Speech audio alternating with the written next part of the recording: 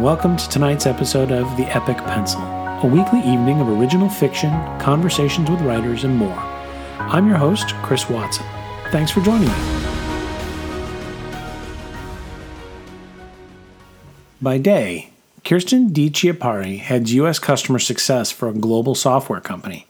But nights, weekends, and every sliver in between, she's squeezing in the rest of her life. The Queen of the Earth is a nickname bestowed upon her by her sister in childhood, later became a website to collect the inner ramblings of a busy mind. Kirsten has taken to the stage to co-produce and perform original works in the Providence productions of Listen to Your Mother, and her writing has also been featured on Scary Mommy and on Medium. I had a chance to interview with her, and during that time, we touched on what it's like to grow up with parents who took an interest in our writing, the benefits of having an accountability squad, along with the need to remember to breathe. She also shared a couple of her recent pieces, one of which was a reminiscence of a particular summer's day, and was a perfect piece to listen to as we approach the end of this long, hot, and very odd summer. Well, hello, Your Majesty, and thank you for joining me. How are you? I'm very well, thank you very much. Thank you for having me. Glad you could be here. My royal subject. I hope we are worthy. So worthy. So I wanted to get started because since I've known you, which has not been for all that long, but I've seen and heard. I've read a bunch of your stuff, and I've heard you read a bunch of your things, and you do a lot of different stuff. How would you categorize what you write? Is it memoir? Is it sort of observational with stuff going on now? Do you find yourself writing to a particular category, or is it really just kind of whatever inspires you to, put your fingers on the keyboard or pen to paper? It's definitely a stream of consciousness. I'd love to say that I have a formal style of writing. It's just creative writing. I look back, and I still have, because I'm quite the hoarder, the journals and writings from elementary school on. And there were, because of whatever the assignment might have been, very different things: short stories, fiction stories, haikus, poems. I like it all. I'm not good at all of it, but I enjoy any of it. And so it's really not a linear story. I struggle with the ability to write a linear chapter by chapter, straight through line. I think it's just all over the place, and it's whatever is happening sort of in my vision at that moment. It seems that a lot of the writing that you do requires a lot of sort of introspection and self-examination, as well as examination of what's going on around you.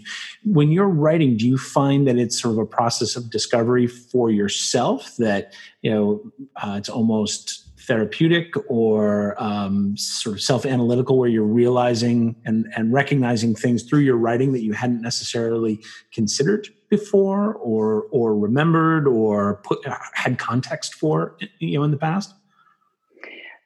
I think absolutely. I think that, it starts with vulnerability, and, you have to be willing to let that happen. I have an opinion about everything. So there's no question that I could start writing about a topic and go down a path that I think I'm going to go down, with a very strongly held belief that I believe I have, and write confidently and in bold and all caps. But oftentimes there's something that emerges that is looking for air. There's something there that wants to emerge. It's not always something I expect. It's not always a direction I was anticipating. And I think that it's really an exciting process, a little bit scary. But I think there's a lot, you have to be willing to be vulnerable.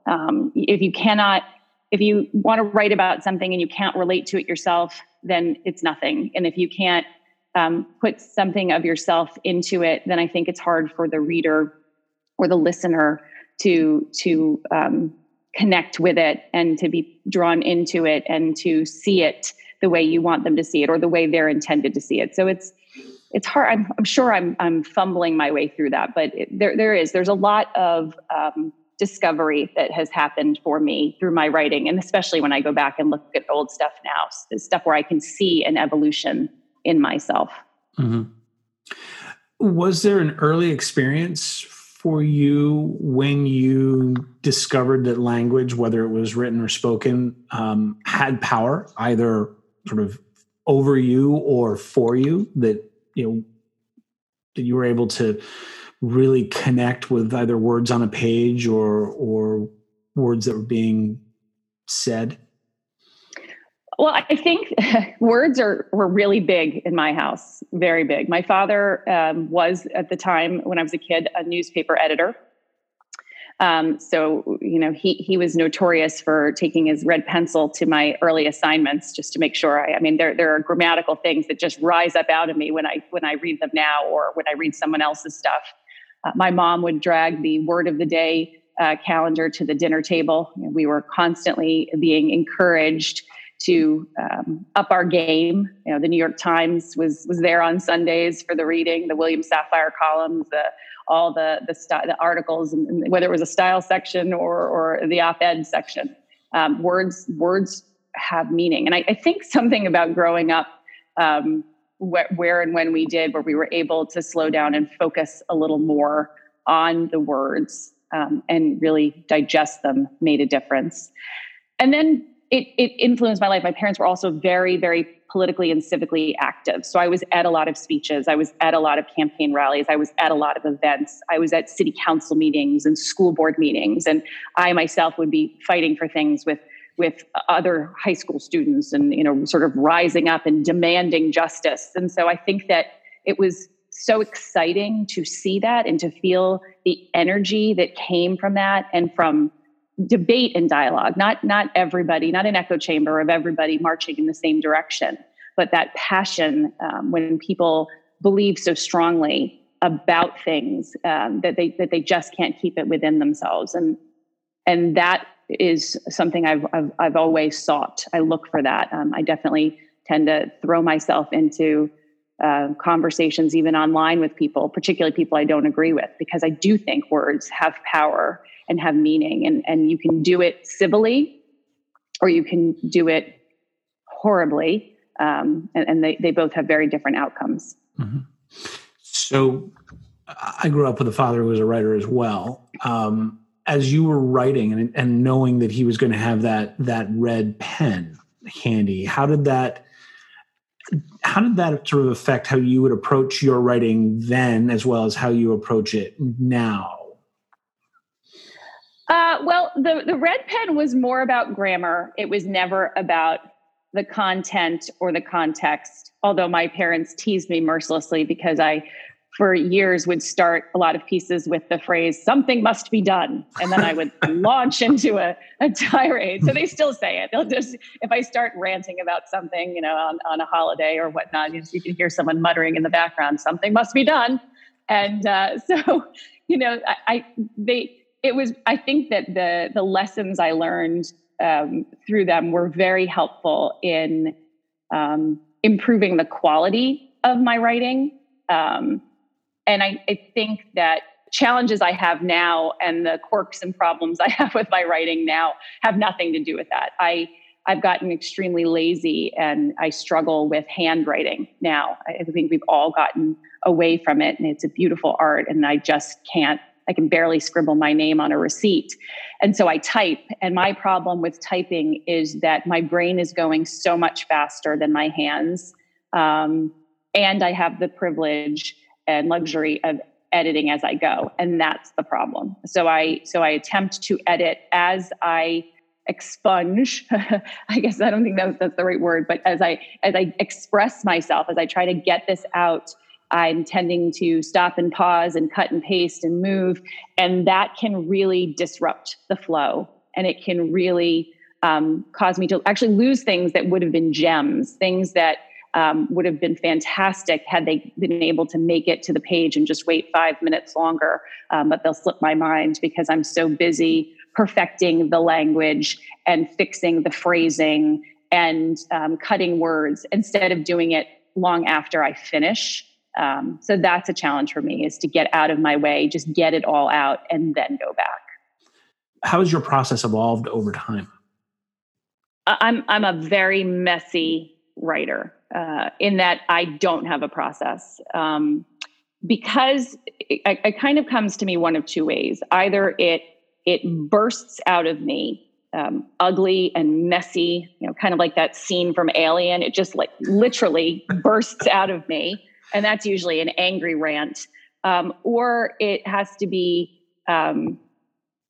coaxed out. And that could be by a prompt. It could be by my accountability squad who forced me to sit in a space and then let it be, or a deadline. Deadlines are good. The other thing that'll happen for me is invariably, you have time to reflect in the shower. I can't write in the shower, but I will come up with fantastic paragraphs, phrases, essays in the shower, or driving. I don't get to commute very far because I work from my home. So I miss sometimes that moment, that sort of windshield clarity. And so if I'm taking a long drive to New Hampshire, I will find myself completely filled with things I want to express. And that often gets to the place where I have to press a button on my phone, talk to text, save it in a note. Same thing, hop out of the shower, press a button on my phone, scribble it down, and then try to go back later and put that somewhere. And those are the only times that I don't edit as I go, because I don't have the luxury because of circumstance, and I don't want to forget the thought. And so a lot of times those don't get anywhere either. I'll find them later, lots of notes of beautiful things that could have been things that didn't get the attention that they deserved. So I don't have a sophisticated, formal process. I wish I did. You mentioned your accountability squad. I haven't heard that phrase before. Is that something you could talk about? Yes, I have some dear friends who are help me challenge myself with regard to my writing. And I hadn't written for a few years. I have to admit, I've been a little bit stalled in my process. It's been a rough couple of years since November of 2016. And I've literally just been paralyzed. I don't know whether it's been that there's too much to say, or I don't know how to say it, or I'm just so disappointed. There are lots of things, totally different podcasts we could do on that. But I had gotten away from this, which is such a big part of me and something that brings me so much joy. And I had just sort of shelved it. And then I whined about it, and I hadn't done anything with it. And I kept whining about how I couldn't do anything and I couldn't write. And I happened to find myself with the time and the space to go to a little writers group workshop in December with a friend of mine. And she and I were joking about how we could have all the time in the world. I could get up at 5 o'clock in the morning, or I could write at midnight, I suppose. But if I don't have the deadline, the need, the demand for it, it'll just never get done. And she said, what if we got together once a month and we just sort of sat here in my house? We could separate out, but we're both here at the same time, and we don't have to talk to one another, and we just write or edit something else that you've written, or we just hold each other accountable. Because if we make the date, if we put it in our calendar, if we show up for one another, we'll get something done. Not sure what it'll look like, but we'll get something done, and we'll, vision board this, and we'll set our intentions. And I loved that. And I didn't have a reason not to do it. And she expanded the group, and that's how I met you. And now I think that and that started with that. We'll sit in a place at the same time and carve out this space where we have to do something with this, whatever it looks like, whether it's drafts, whether it's edits, whether it's trying to sit here and submit for a few hours to places to see if you can get published, whatever that looks like, that you will give a little love, give a little air to this. And that was fantastic. And then, of course, the world shut down. And now, we have a weekly session online. And I have to say, I've written more in 16, 17 weeks than I've written in 5 years. Would you be willing to share one of your pieces? Sure. Yeah, I would love to. I'll actually share one of the pieces I've written since the lockdown. And it's a little bit of a homage. It's a little bit of a memory of my childhood. I grew up in a city in New Jersey, and the weekly prompts that we have can go, kind of in many different directions. You have no idea where it's going to take you. You have no idea what's going to come out. And I had no idea what I would write until I started to write.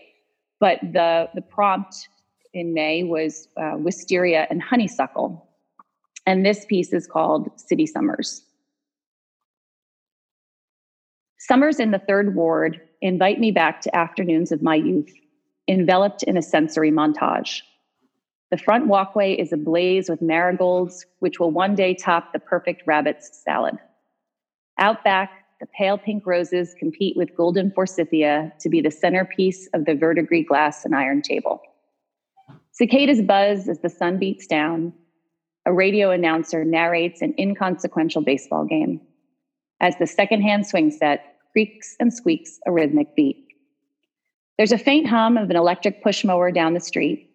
Children shriek with glee as a sprinkler catches them in a one-sided game of tag. Ice cream truck bells rattle in the distance. The sweet scent of the wisteria and honeysuckle can't overcome the brief stench of lighter fluid, giving way to the aroma of a mouth-watering feast. The juice of ripe August tomatoes drips off chins, mixing with the buttery steak and the sweetest Jersey corn, drowning paper plates in wicker holders. A warm breeze nudges the curtain in the kitchen window. It won't be dark for hours, but the lightning bugs warm up, ready to cast a glow on toasted marshmallows, sticky fingers, and sun-baked girls. Thanks very much for sharing that piece. That was really wonderful. And I loved how you evoked all of the different senses. I think a lot of times writers will focus on one or two, but that piece brought so many different things out, and that just triggered memories of, for example, my grandmother's wicker plate holders. So I really appreciate it. Thanks very much. Thank you. I loved that one was really special.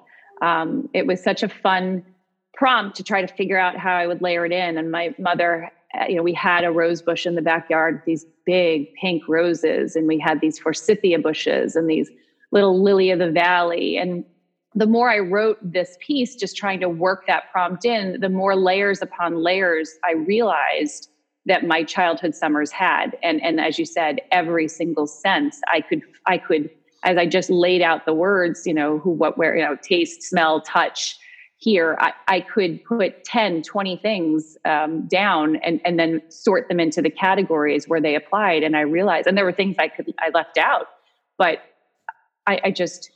it was such a close my eyes and find myself there. And in fact, the picture that I've added with that piece, because I did put that piece out on Medium, is of me on my front lawn with the sprinkler, up my nose. And it's just it's the perfect childhood memory. And I loved it. It was such a fun piece to write.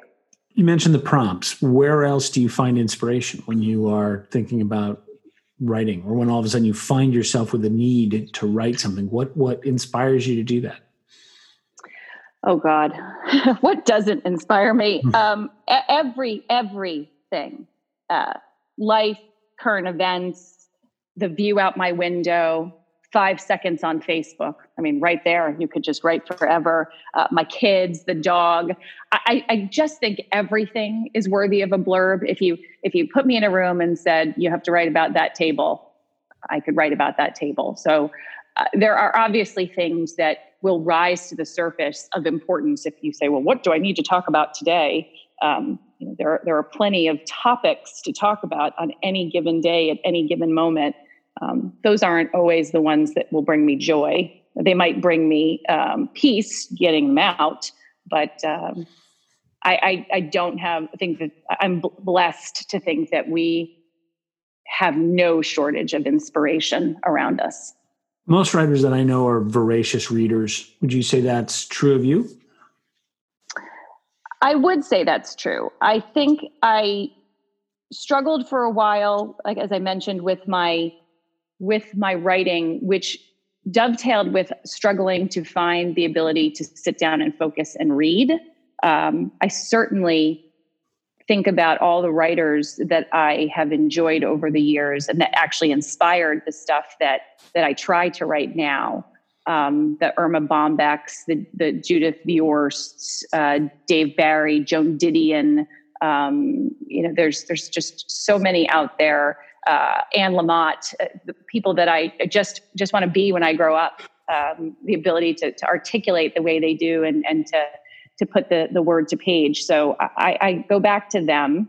I will say similarly to my writing, the lockdown, the COVID, this paralyzed moment for everyone, for the world, has given me a little bit of space. Weird sleeping patterns have also given me weird time availability that I didn't used to have. So I have found my way back to reading, and I have found my way back to writing. And so it's nice to see that those kind of come and go together for me.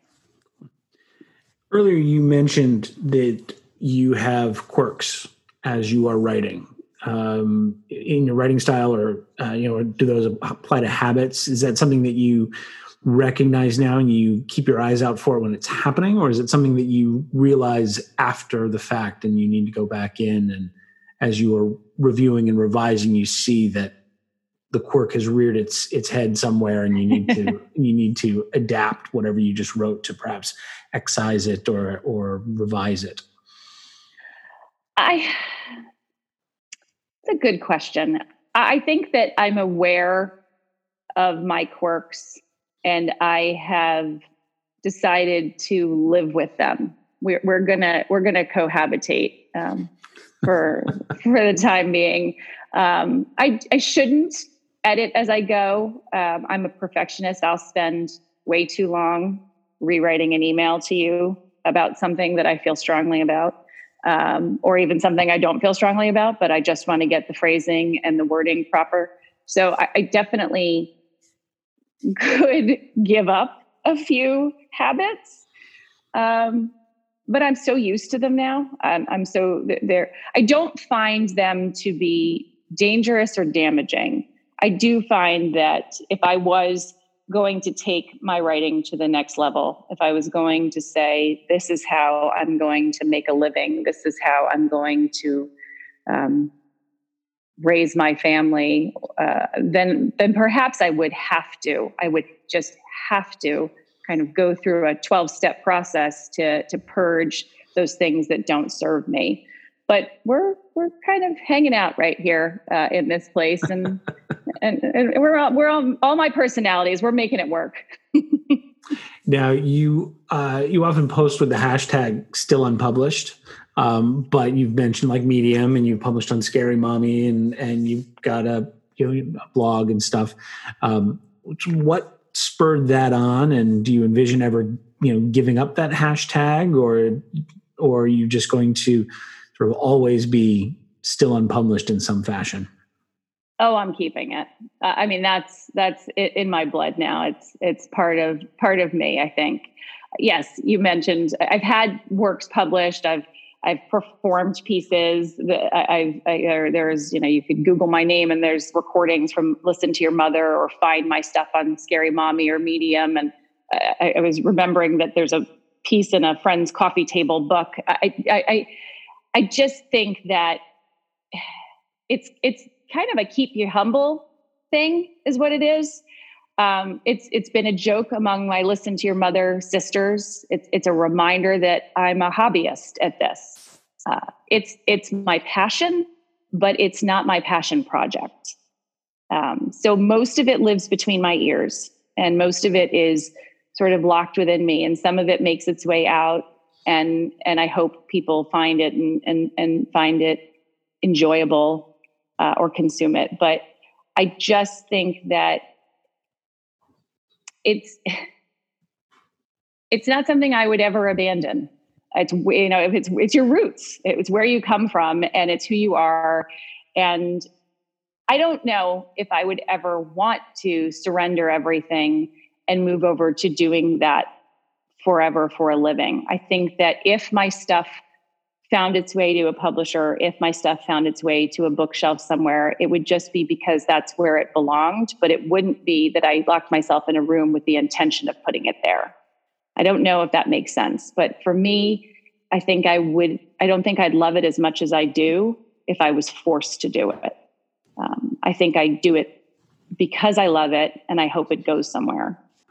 Would you like to share another piece with us? Sure. I'll read something old, actually. I'm going to share something that I wrote. I think this was 2013. It's on my blog. It's been there forever. And it's something that, ironically, when I started taking my written pieces and categorizing them, after you showed me Scrivener and moved everything, I found that one of the funny things is I write the same stuff over and over and over again. So very little changes, I think, except the date. There are themes that I don't think I'll ever abandon, and this is probably one of them. So this piece is called Signs. Maybe it's always been there and I never noticed it before. But ever since I turned 40, it seems to me that wisdom is all around me. Signs are everywhere, reminding me that I'm on the right path or the wrong path, or that I'm nowhere near a path. They seem to come at me at just the right moments, signifying that it is more than a coincidence. Yesterday, I got a card in the mail. It wasn't my birthday. I didn't win anything. The most interesting part is that it was to me, from me. Over the summer, I took part in an amazing support group, though the reason is a topic for another post on another day. At the very last meeting, we were encouraged to write a note to ourselves that would arrive at a random time when we least expected it, but maybe when we needed it most. It appeared in my mailbox yesterday, and it couldn't have been a bigger sign if I got hit by a bolt of lightning. What did it say? I think I was fueled by some yogi teabag wisdom when I wrote this. Breathe, laugh more, smile more, have patience, be clear, follow through, set a good example, breathe, have perspective, love unconditionally, praise often, forgive quickly, breathe. If you know me, given the number of times I have forgotten to breathe over the years, you understand why this bears repeating. 1 million or so years ago, I was in a class for crazy-ass type A rageaholics, or something like that. And the leader suggested that we place little sticker dots around our home to remind us to stop and breathe. My house looked like the sticker dot factory exploded in it. More recently, a dear friend gave me a little sign for my desk that says, just breathe. This is a familiar theme. When things are shitty and the outcome looks bleak and everything seems unnecessarily contrary, look for a sign. In my case, it's probably going to remind me to breathe. And frankly, that's not a bad thing for everyone to remember. Thank you very much for sharing that. It's good advice, especially in heated times, to not give up the passion, but to take that breath and just give it a minute. So that's my second tattoo. Just breathe and still unpublished. That's what I'm going to get. I love it. Well, thank you very much for joining me on the Epic Pencil. This has been a great deal of fun. I've really enjoyed chatting with you and hearing your pieces, one of which I had heard before, but the second one I had not. And thank you very much for sharing them. I appreciate it. Oh, thank you so much for having me. This has been a blast. I hope you enjoyed today's interview. You can find Kirsten's work on Scary Mommy and Medium if you're interested in reading more. We'll return to some original writing next week. And until we read again, I hope you find the time to enjoy a great book or two, and please remember to support your local independent bookseller. The content of the Epic Pencil is copyright 2020 by Christopher Watson.